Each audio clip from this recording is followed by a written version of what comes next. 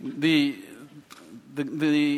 centerpiece of the conference, the busyness of life, we are trying to address that. Please realize, we are going to be busy.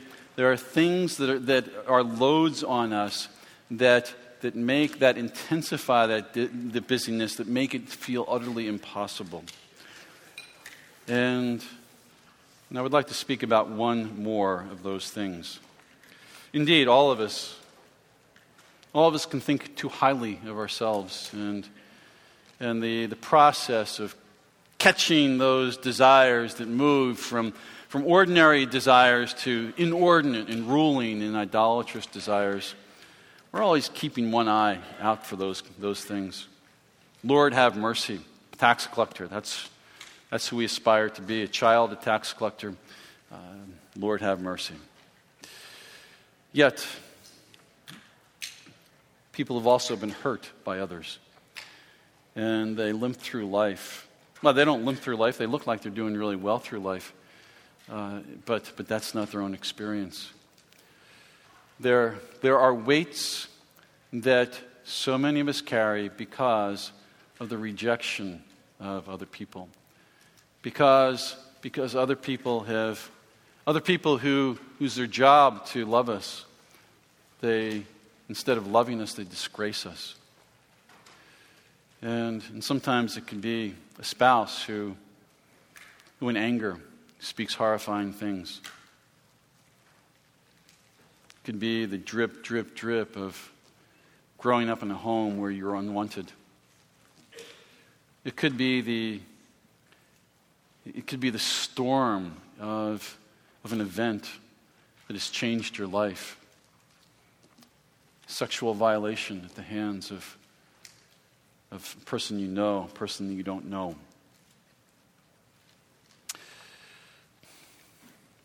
What other people have done or could do is a weight because we care too much.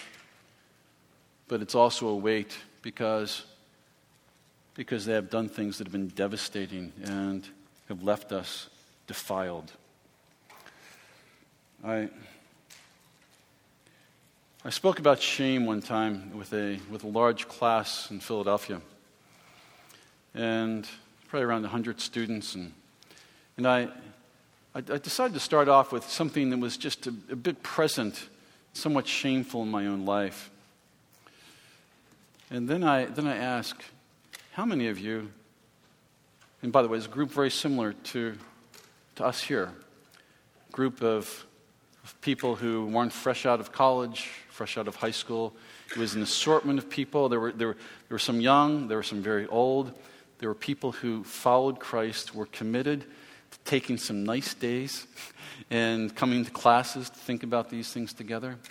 These were really fine, ministry-minded, fruitful people. And the question was, how many of you struggle with the experience of shame, where as you walk through life, nobody would notice it, but you live with this burden of there's something wrong with you, feeling like you're some kind of outcast, you're this loser, you are a nothing. How many of you, every day, palpably, you feel that it intrudes?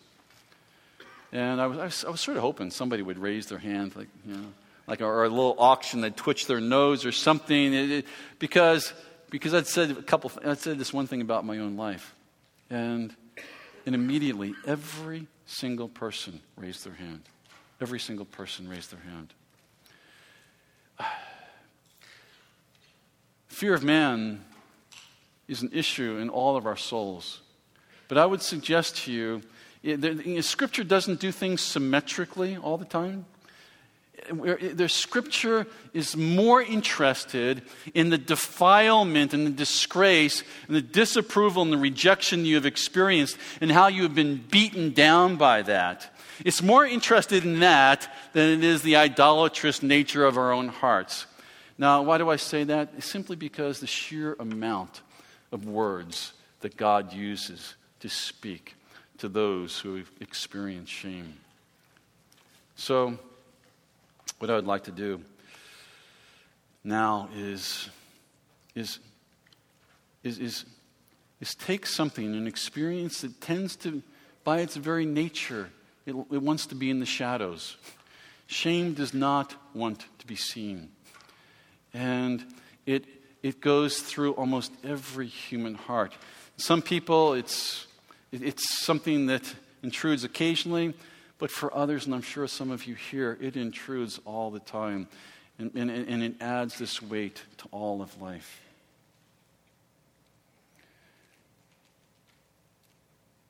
Our question is, so much of our life is the struggles we have. Our question is, what does God say? How does he speak to these things? That's our goal, to take these ancient narratives in Scripture and see our modern problems and somehow be swallowed up by these ancient narratives, be carried away by them, where Jesus retells our story. And that's a challenging thing to do. That's our task with this experience of shame. And in trying to keeping with Scripture's strategy and the Lord's strategy, let's first talk about it. Let's find it. Let's put words on it. Do you ever feel like you are unpresentable? If people really knew who you were, they wouldn't laugh. They would turn away. There's something about you that's just sort of gross, a bit disgusting. You ever feel unpresentable? Well, by the way, the word naked carries that experience through Scripture. Here, in a sense, is one of the questions of humanity. We defile ourselves by turning away from our God and turning toward a snake. And so we defile ourselves. And part of the experience of being defiled is we feel naked. We are seen, and we feel like we have to have something that covers us up. And when you go to Luke, when that defilement is exposed to the world, people will say, "Rocks, fall on me. Rocks, be my dress," because it is much more preferable to be crushed by a gown of rocks than it is to be found naked before the holy God. This is Jesus speaking of what's to come. You ever feel unpresentable? That if you were really seen, if really known, people would turn away. You feel like you don't fit in. You ever feel discarded, disposable, unlovable?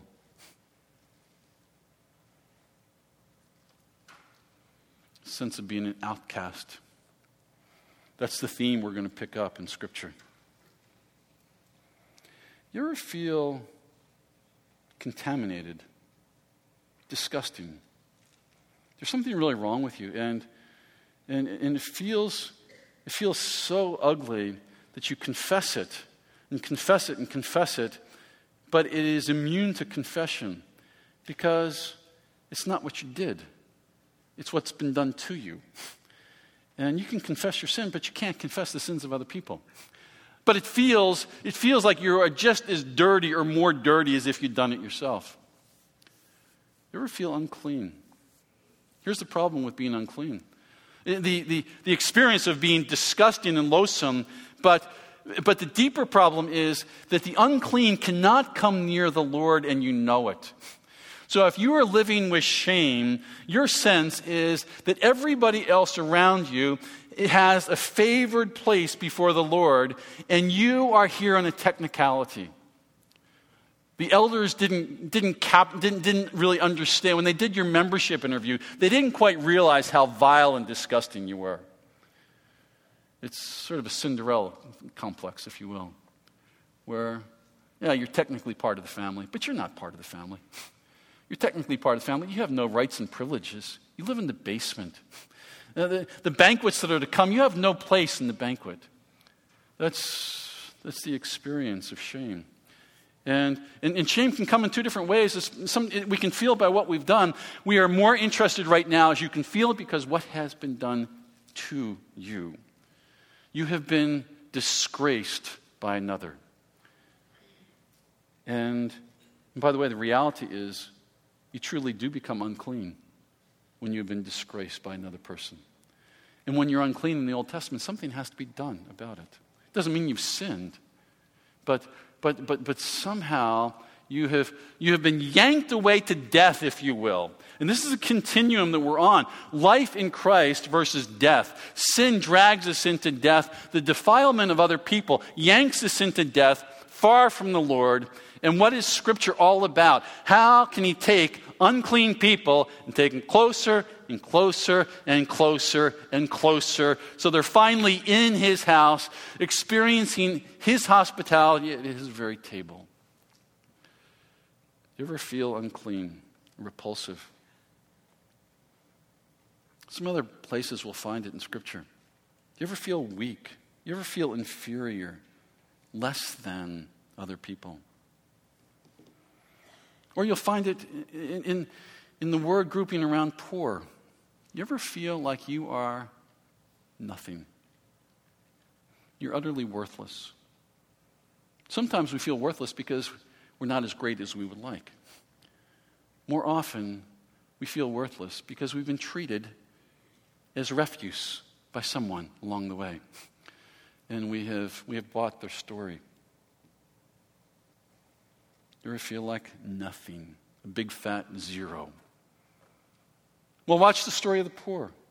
Watch how the Lord comes to the poor. That's part of the story that you want to have overtake you.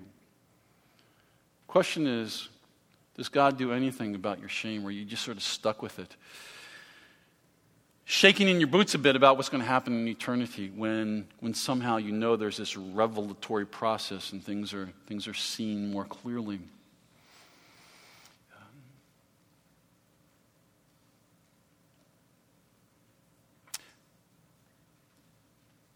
Look for the naked, the outcast, those who don't belong. Look for the unclean, how they become clean, how they move closer to the Lord. Watch the poor. Watch the leper. Watch those who are on the outs. And they will be your way of entering into the story. Because right now you feel like God's story is not about you. That's what the shame feel. God's story is for you. For the nice people, but it's not for the people who are defiled. Well, those are some of the ways you're going to be able to enter. Look for the leper. Look for the barren woman. Look for the blind person. Look for the poor. Look for the outcast. That's sort of your in to the story of Scripture. And watch how Jesus speaks to you from that posture. What's the opposite of shame? What's the opposite of fear? What's the opposite of the fear of man? It gives us a bit of a vista. Helps us to see other things in Scripture as well. Covered. Glorious. My people. My people. He uses a personal pronoun for you, my people, and he asks you to use the personal pronoun with him, my God. Not just God, my God. People, sometimes I talk, when I introduce my wife, I say she's my wife. And there have been a couple of people who say, why don't you just call her Sherry? Well, anybody can call her Sherry, but I'm the only one who can call her my wife. My wife. These are some of the things we're going to be tracking in Scripture. This is where the story is going to go. Not to mention strong, honor, head lifted up. These are some of the places that you might find in the midst of this story. So, here's what we're saying. The shame have been dealt with shamefully, and they have good reason to feel like they're excluded. And by the way, shame people can be really very good counselors because they believe the reality of Scripture for you. It's just not relevant to them. So they can speak things that are beautiful, but have immunity to that beauty because it's not relevant to them. Well, what we're doing with each other right now, and perhaps you're thinking of some friends, where we're trying to find a little door in Scripture where they can be brought in. So instead of being these outside observers, they're actually brought into this story because there are many, many people like them in Scripture. And it turns out that similar to fear, it turns out that the Lord seems to have an interest in the shamed and the outcast, to the point where if you don't feel like an outcast, you're not going to be able to hear some of these beautiful words in Scripture, because they are reserved uniquely for those who have been defiled. So enter in. Enter in. Indeed, the story begins, we've turned away. We're unclean outcasts because of what we've done. But nothing has changed. God's intent was that we would walk with Him, by the way, in the garden itself. That's the walk is evoking what happened at one point and what will happen even more when we see Him face to face.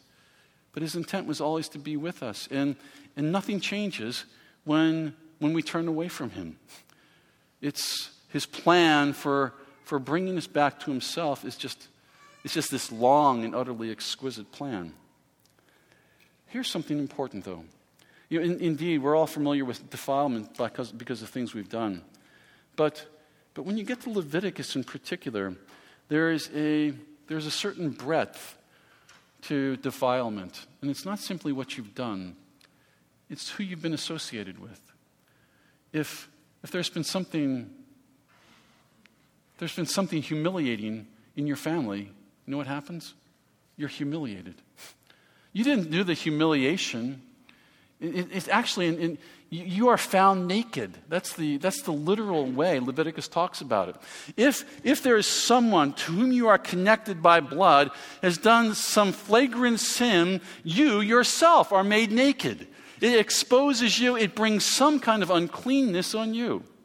It's the people we're associated with. You touch a dead body, and what happens? You've been brought to death a little bit. And the Lord is saying, no, He's going to do something that brings you to life. When you have come in contact with a defiler who lives close to death and speaks words of rejection, who uses you for his own good, when you encounter somebody who has an affinity with death, it's going to you're going to feel like you got death all over you.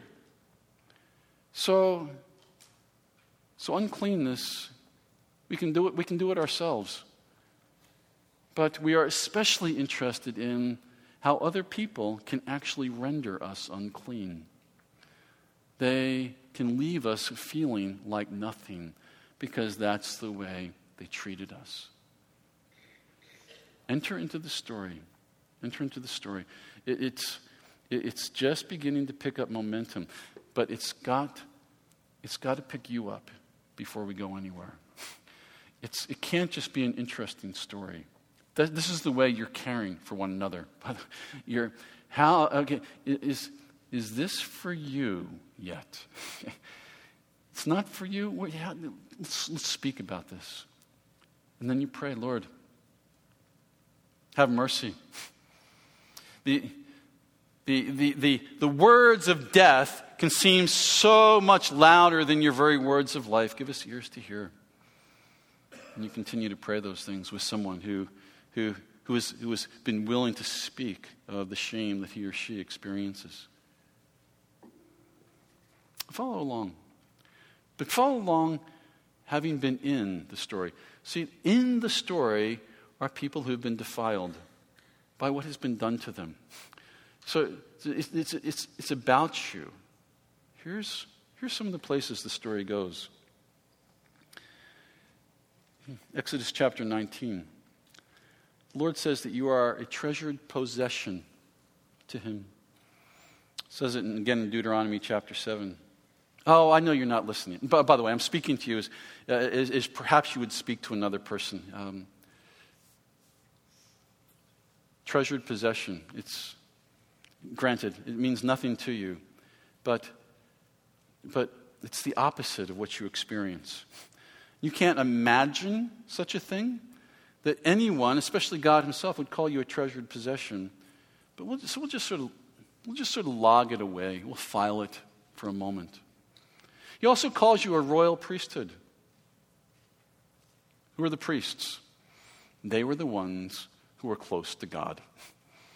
They were the ones who moved toward the holy place and even occasionally into God's very throne room itself, the Holy of Holies. It's where the story is going. So we're not expecting you to be all excited about this quite yet, but the story is going somewhere. Leviticus 10:10. It's a kind of taxonomy, but it's a helpful one. It says that there are three kinds of people in the world. It says that there are things holy, there are things clean, and there are things unclean. And this is the way the world is divided. And it's a taxonomy that it's closeness to death and closeness to life. The unclean have had some sort of contact with death by way of pagan rituals, by way of association with a dead body, perhaps by way of their own sin, or by way of someone else contaminating by their own sin. The unclean are farther away from the Lord. The clean are the ones who you feel normal, if you've ever felt normal. It's the spiritual equivalent of feeling good, where right now I feel good. I don't feel any aches and pains. My body is sort of background noise. Well, being clean is like that, where you're not always self-conscious. You can walk among other people, and nobody's going to say, steer clear, don't touch this person. You're going to be able to go actually even into the outer temple precincts. You're going to be able to present your sacrifices. You have sort of free reign of the things that God has said are yours. You want to be clean. The problem is that you're always slipping into the unclean. Inadvertent things happen to you. Inadvertent things happen to your family. And you're always slipping into the unclean. Well, the sacrificial system is intended to say something has to be done. God has to do something. You can't make yourself move from unclean to clean. And so the sacrifices move you from the unclean to the clean. Oh, there is another category, by the way. It's called the category of the holy. The category of the holy, it consists of people, places, and things that are uniquely devoted to God. They are set apart, if you will. And the priests in particular are called holy. And those who are called holy seem to have this unique access. So that's the taxonomy. That should be encouraging to us because you feel unclean. And you're right, you are unclean. So it's your story. So enter in. Oh, by the way, there are other things that happen. You're called a holy nation. It's whatever. You just log it. Exodus 28, there's an interesting story. Give them garments. Make garments for them that will give them dignity and honor. That's a loaded statement, isn't it? If you're following the storyline is we are naked, we have lost our covering, we were intended we were never intended to stay naked. That's what little kids do. But when you grow up, I don't know if you're thinking about heaven as being like a really cool naked nudist colony. Some people are. I am not. That does not sound like heaven to me. And I believe that I am on Orthodox territory when I say that. Because nakedness is either bad or you need to grow up. And in the garden, it was growing up. You're naked like a little kid, but you're going to ascend to something much grander. There will be an investiture. And at an investiture, you are going to receive royal garments that look strangely, curiously like the God who walks with you. That was really the mission behind Eden, and nothing has changed. So you get that particular storyline, and all of a sudden you find garments, so that captures your attention. Nakedness, unclean, want to be covered. You're trying to cover yourself with little fig leaves. You're covering yourself with dead animals. Nothing works very well. And finally, these garments will bring dignity and honor. They will bring the stature to humanity as it's always been intended. Now they're garments for the priest. And you're not the priest.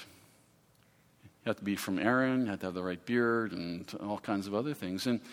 But you are the priest, because you see, the priest wears you wherever he goes.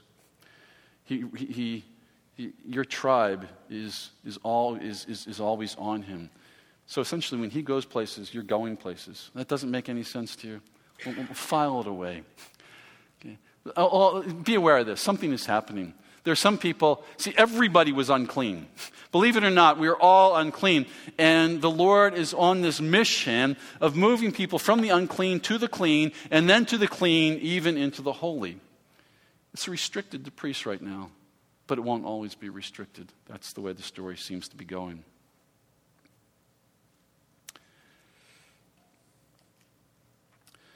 Psalm 34:5. How do you get from the unclean to the clean? You can't rehabilitate yourself. Those who look to him, they're glorious. Their faces, their faces are never covered with shame. Somehow, shame is all about your associations. You can't de-shame yourself. Shame is you were associated with something or someone who was associated with death.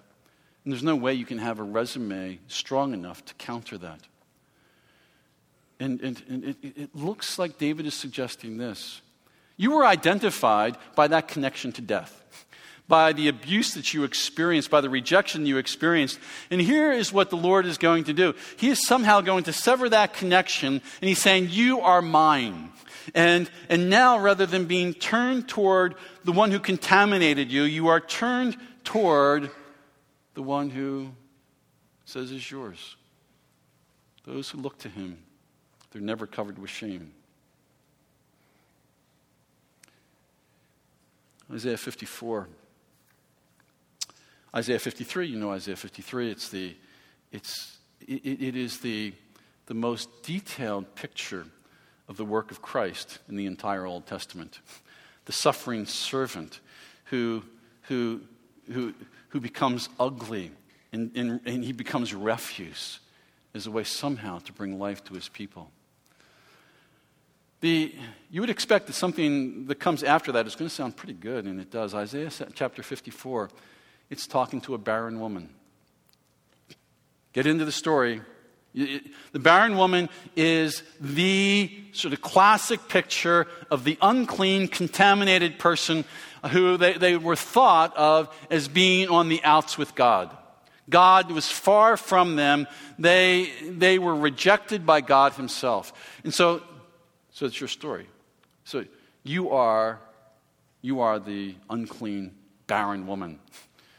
You are the one who, you look around and everybody's got all these nice little blessings, and you have nothing. You're cursed. So it's your story. And so come into the story, and in Isaiah, he goes on, enlarge your tents, because you're going to have all kind of progeny. And you're wondering how's this all going to happen? And it finally says, it's going to happen because of this. Because your maker is your husband. Your maker is your husband. Shame is a relational phenomenon.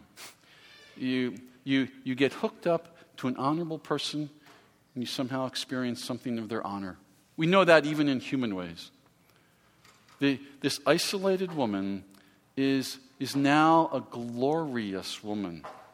and this full camp that surrounds her, this full family. And it's because your Maker hasn't come close and blessed you. No, your Maker is your very husband. He has purpose. He's contracted. He said to you, I do. And everything changes in your status as a result of being connected to your Maker. That's Isaiah 54. Isaiah 55, it's also what we would expect. Now come. Come. You experience shame, you experience defilement. You don't want to come because you feel like you're going to be exposed. You come closer to the Lord, He sees you, other people are going to see you. No, somehow in what He did, He took defilement upon Himself. And in that betrothal, there's no fear in coming. But He has to say it 3 times. Come. Come to the waters. Come, you who have no money, no food. Come. It's this extravagant offer. It's a very passionate offer. I want you to come. This is for you. You feel like a barren woman? You feel like the one who was on the complete outs? That's who's being called to this particular banquet. In fact, the qualifications is you feel like a needy outcast. People who don't feel like a needy outcast, they don't need to come to a banquet. They're happy in their own homes. There's this wonderful feature of one of the catechisms. And the question is, who can come to the Lord's Supper?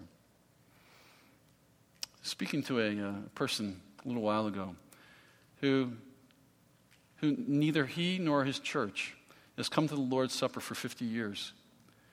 Because to go to the Lord's Supper is this expression that you are adequate to come to the table, come to the Lord's table. And for 50 years, nobody's felt quite adequate for that. What a horrifying way to understand the Lord's Supper. Lord's Supper, in the way this catechism goes, the Lord's Supper is for those who are displeased with themselves. Isn't that a sweet way to put it? You feel displeased with yourself? You see your sins, you see your failures, you feel displeased with yourself, you see the uncleanness that nips at your soul. The Lord's Supper is for you.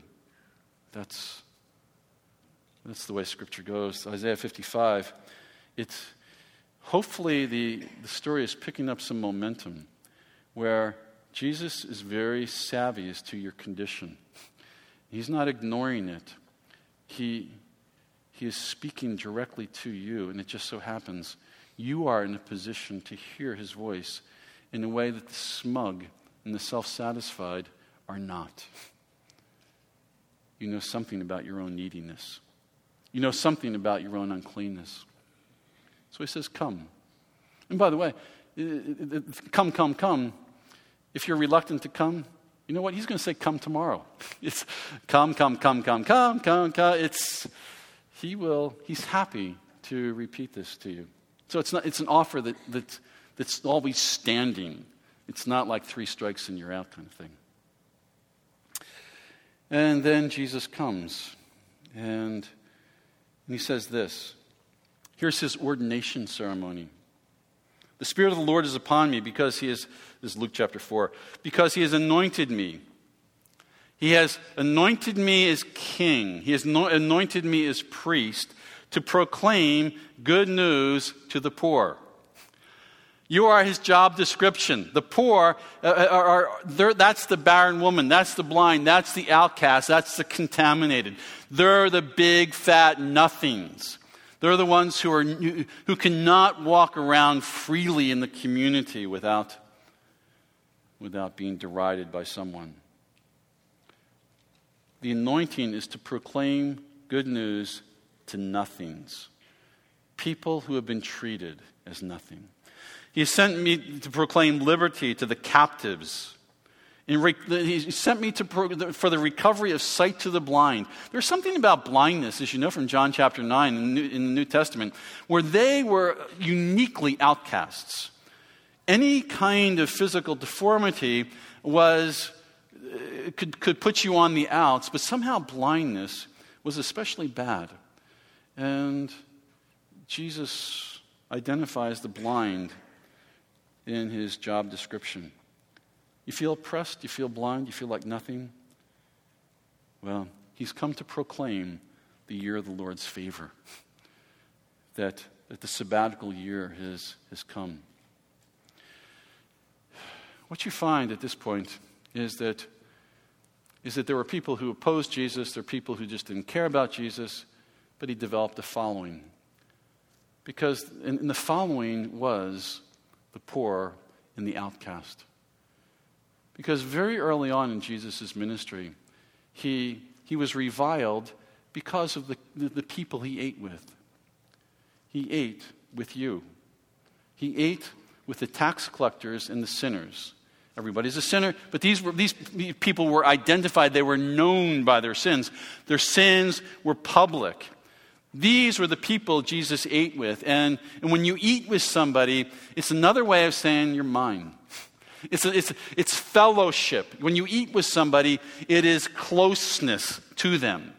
So apparently this was not the Messiah because he sullies himself with unclean people. And there's no way a Messiah is going to be unclean. He will walk exclusively with the clean. And he goes further. Luke chapter 7 and 8.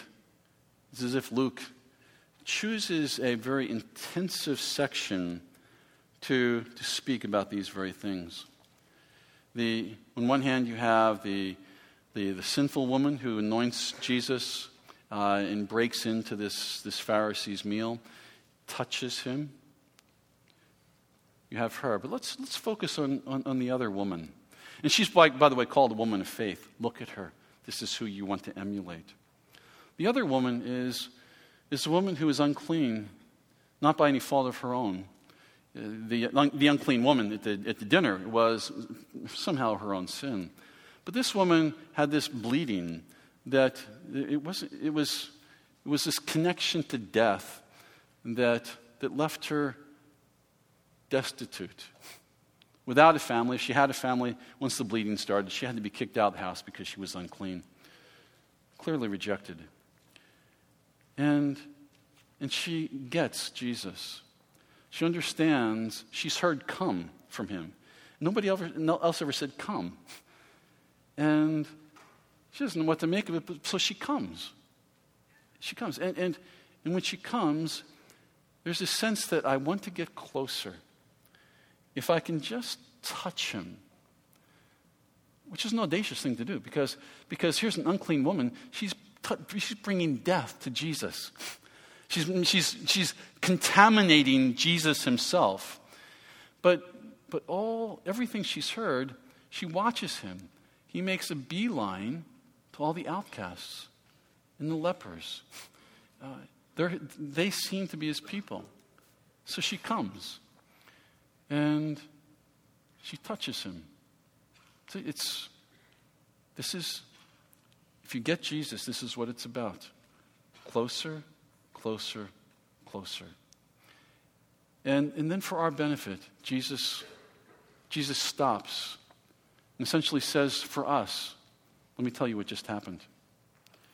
And here's what happened. Lots of action. This woman touches Jesus. And in touching him, he is contaminated. Jesus takes on the contamination of others. And that's what he was doing. When he was going to the unclean, oftentimes it identifies how not he came close, but he actually touched him. With some people, he's putting saliva on them and touching them all over their face. You just don't do that without being contaminated yourself.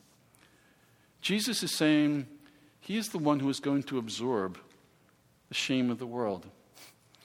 And so come.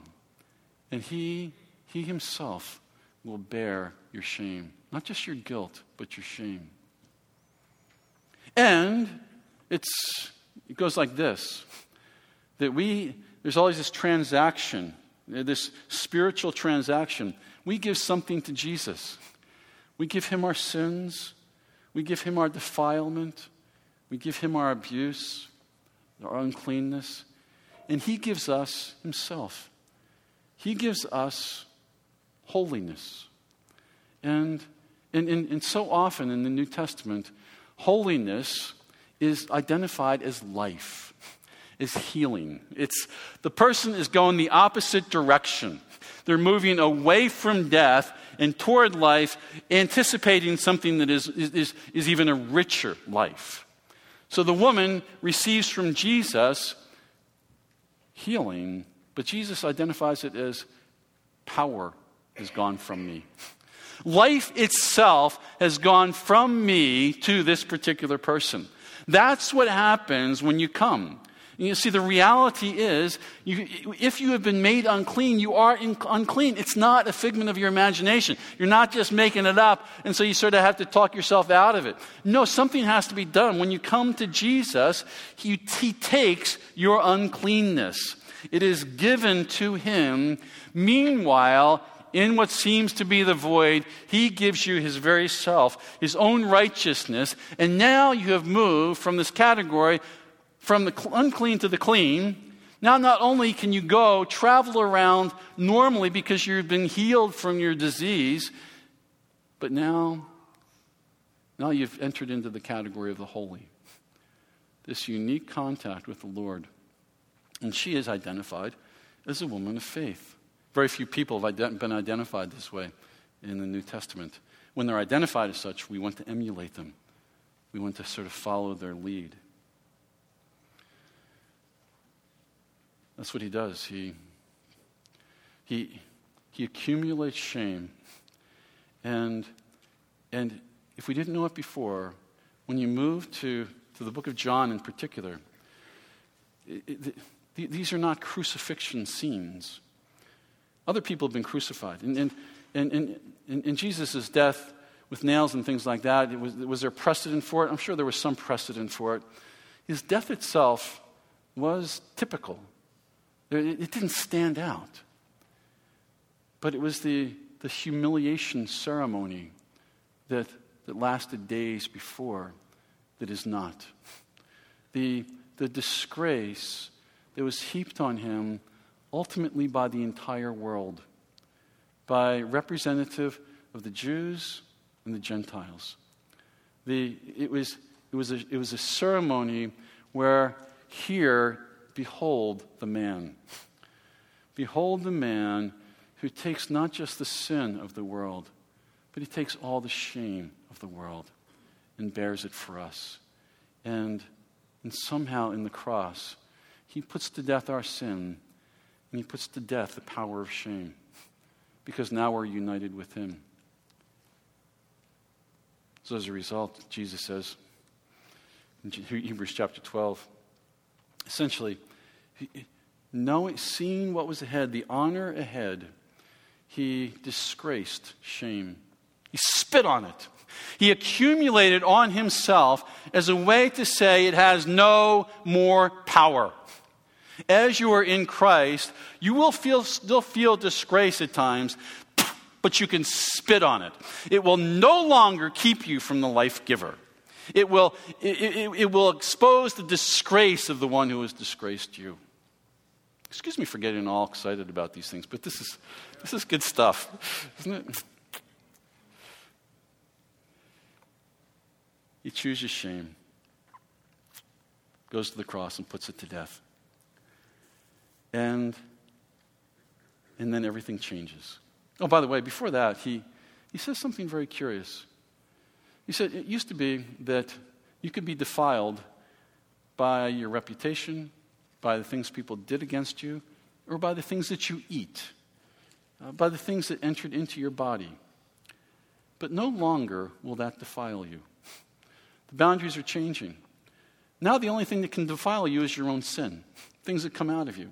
In that particular defilement, there is cleansing for such things. You ask forgiveness to the one who delights, Old Testament and New, delights in forgiving sins because it brings honor to him, because no other gods forgive unless you do something to show how sorry you are. He forgives freely as a way to exalt his great name. So now there's a certain kind of immunity that we have to shame. We don't bear the same disgrace that we once did. It's not a disgrace that actually now pulls us to death. The disgrace the Apostle Paul identifies, essentially the Apostle Paul creates a job description of disgrace. He doesn't look like he should. He doesn't speak like he should. He doesn't act like he should. People don't want to be associated with him. And it's part of his mission. That's what he's chosen to do. And what he's saying to us is now disgrace will connect me to the one who has been disgraced. Now disgrace will connect me to the very life giver himself. This is not to speak lightly of the abuse and shame and rejection that we have experienced. It is to give hope. It is a living hope, and this is the way it will be. Disgrace, though we can still feel it nipping at our heels and still hurts, it will no longer be part of us. It has been put to death in the heavenlies, and it will be fully eradicated to us at some point. And the Apostle Paul says, he was crucified in weakness. By the way, weakness is shame. You're nothing. And so when Paul says, when he boasts in his weakness, he's boasting in his shame. He's nothing. He doesn't fit in with the important ones around him. He says, in that weakness, it is now the evidence of my unity with the one who is weak. And in him, I know a certain strength. Now, what is foolish, what is shameful, is now being used to ultimately shame the wise and to shame the strong. Here's the story. Only misfits can come to Jesus.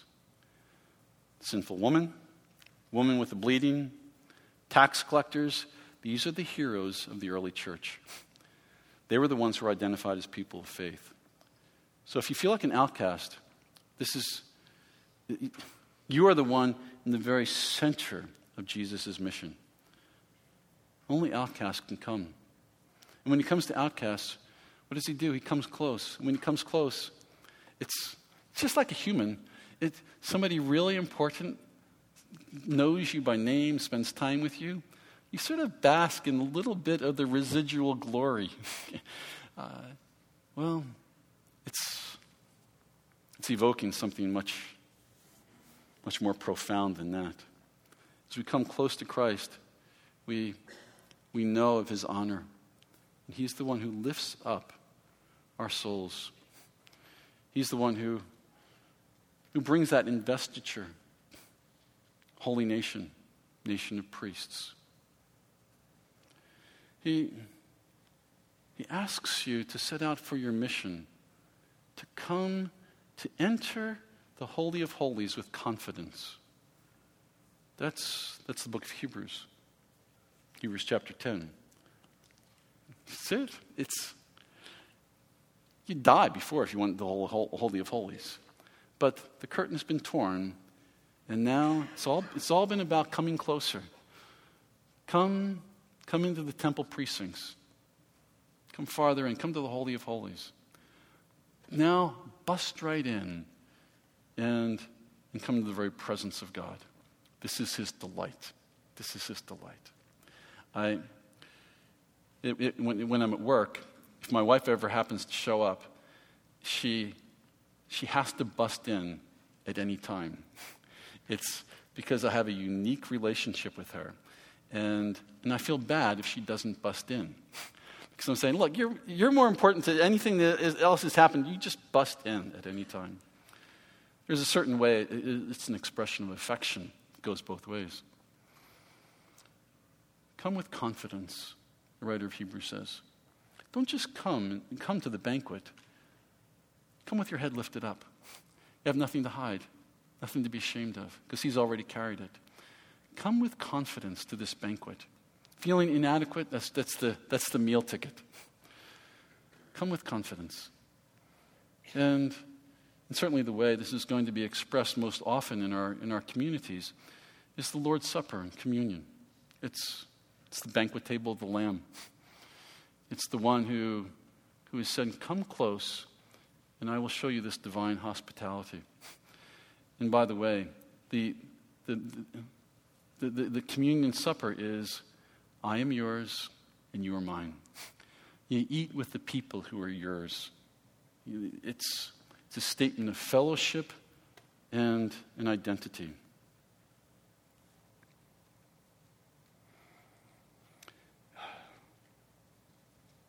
Here's something sort of odd. In 1 Corinthians chapter 7, there's a pastoral situation that Paul is identifying.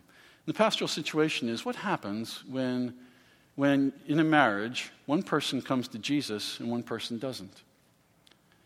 The pastoral strategy, it would seem like it would say, you divorce the person because you're hanging out with somebody who's unclean. You've been made clean and even holy by the Lord because you're with him. And now you're with somebody unclean. He's always going to be sullying you, or she's always going to be sullying your reputation. So you divorce. What Paul does, it's quite profound. He says, no, if the person's pleased to live with you, continue in that relationship. And it says, because he's unclean, perhaps, or she's unclean, and the unclean can take the clean and drag it back into the unclean. But you see this category of the holy, it's a different category. The category of the holy, when the unclean comes to the holy, the unclean is made holy.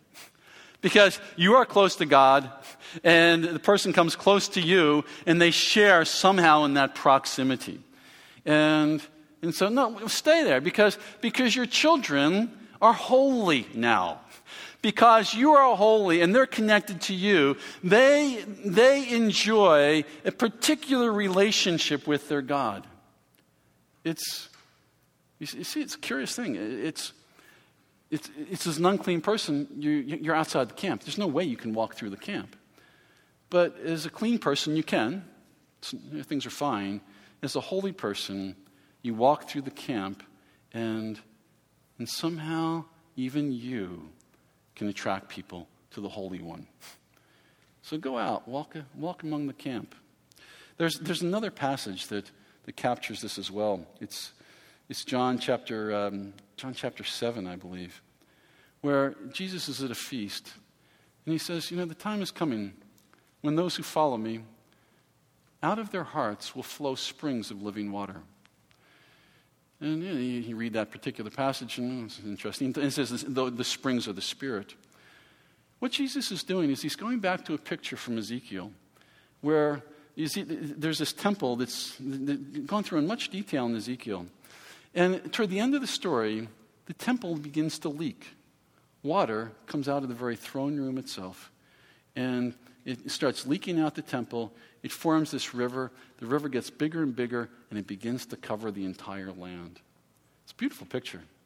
What Jesus is saying is you are the Holy of Holies. You individually are the Holy of Holies. The Spirit of God dwells within you. And wherever the Spirit of God dwells, he renders that place holy. And your job is to leak. Your job is to leak, is to walk around and leak wherever you go. And to speak, perhaps, words of life, deeds of life, as you portray and draw people to come close to the God who calls them to know true humanity. Does it feel like it lightens the load a bit?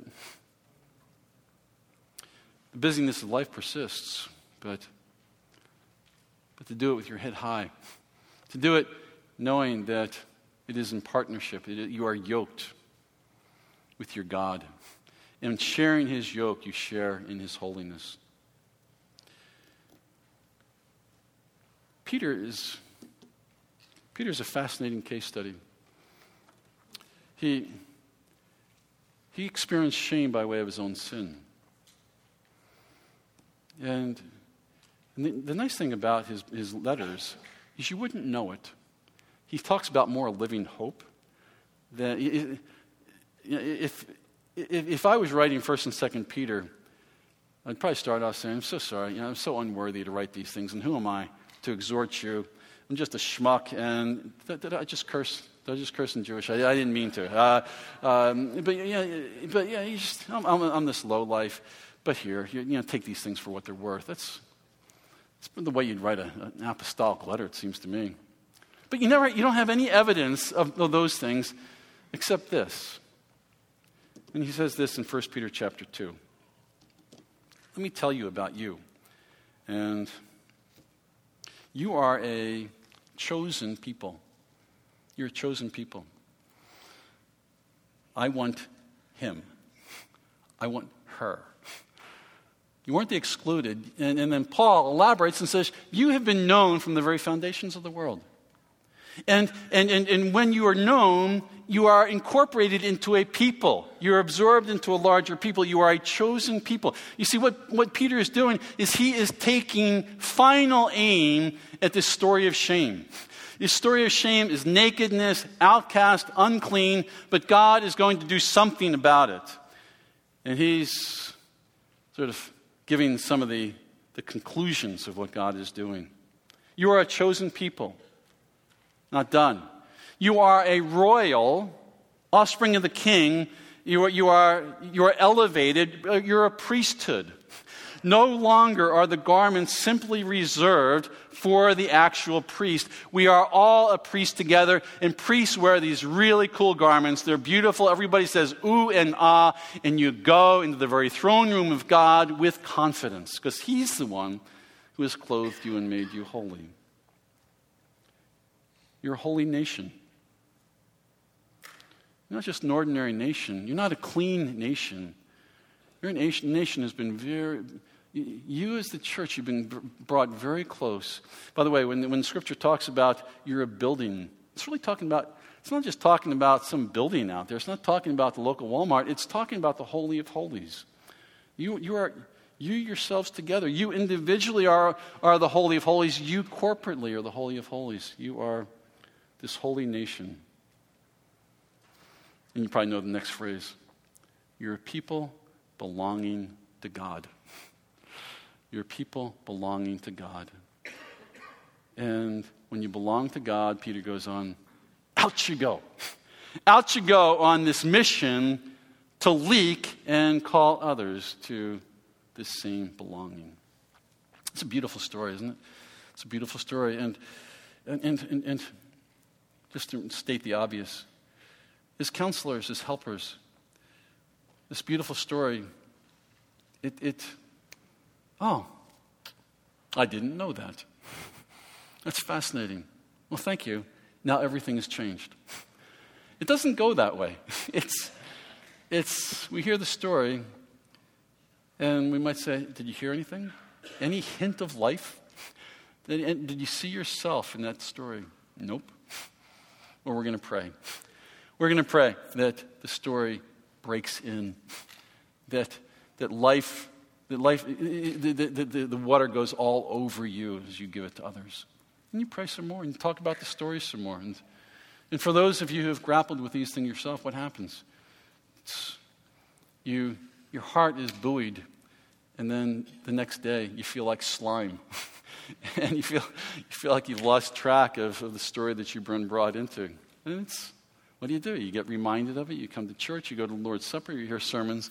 You read Scripture. That's the normal Christian life. It's not an on switch and off switch where you go from shame and now, voila, all the burdens are gone. But we deal with those burdens as people, as Peter says, with a living hope. It's been very good to spend time with you. Let me pray. And by the way, to pray these kinds of things, it's especially poignant, or at least worthwhile to point out. Here's a blessing is for people who are close to the life giver. Blessing is other words of life, and as the priests of God, you have received His benediction in Christ. And the evidence of that is now, as the ones who have known something of that life, now as priests, you go and you bless other people. Numbers chapter 6. This is the way you bless the people. As a priest of God, speak life to others. Let me pray for you. Father, would you continue to turn your face toward them? Whether they turn toward you or whether they run from you, would you turn toward them? Would they know, would they see in your countenance the God who, as you turn toward them, it is with pleasure and is with generosity and is with delight? Would they know your face toward them in such a way that peace goes just a little bit deeper? In the name of Jesus, amen.